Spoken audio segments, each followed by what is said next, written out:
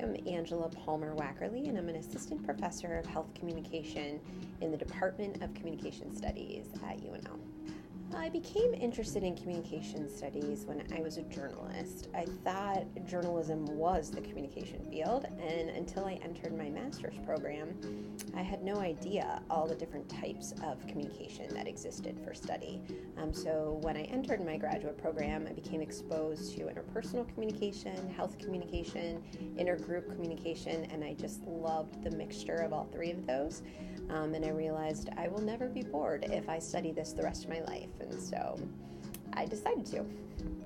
So my research can broadly be conceptualized as community engagement research.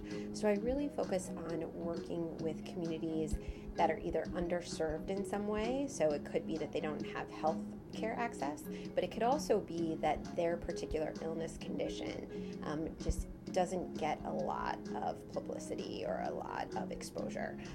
At the undergraduate level, I teach health communication, which is a broad seminar, and it introduces students to the many different types of health communication.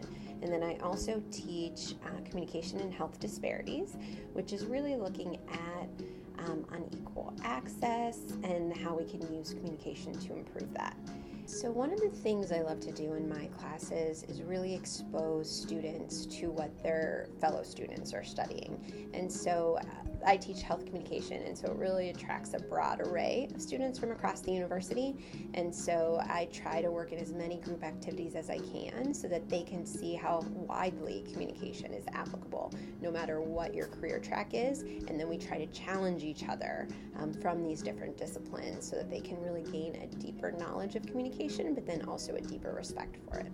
So I think students here at UNL could benefit from a major in communication because they're able to apply it to any career field that they're interested in. This could be if it's a pre-health field, such as wanting to be a physician, wanting to be a nurse, but this could also be wanting to be in business. This could also be wanting to be an archaeologist.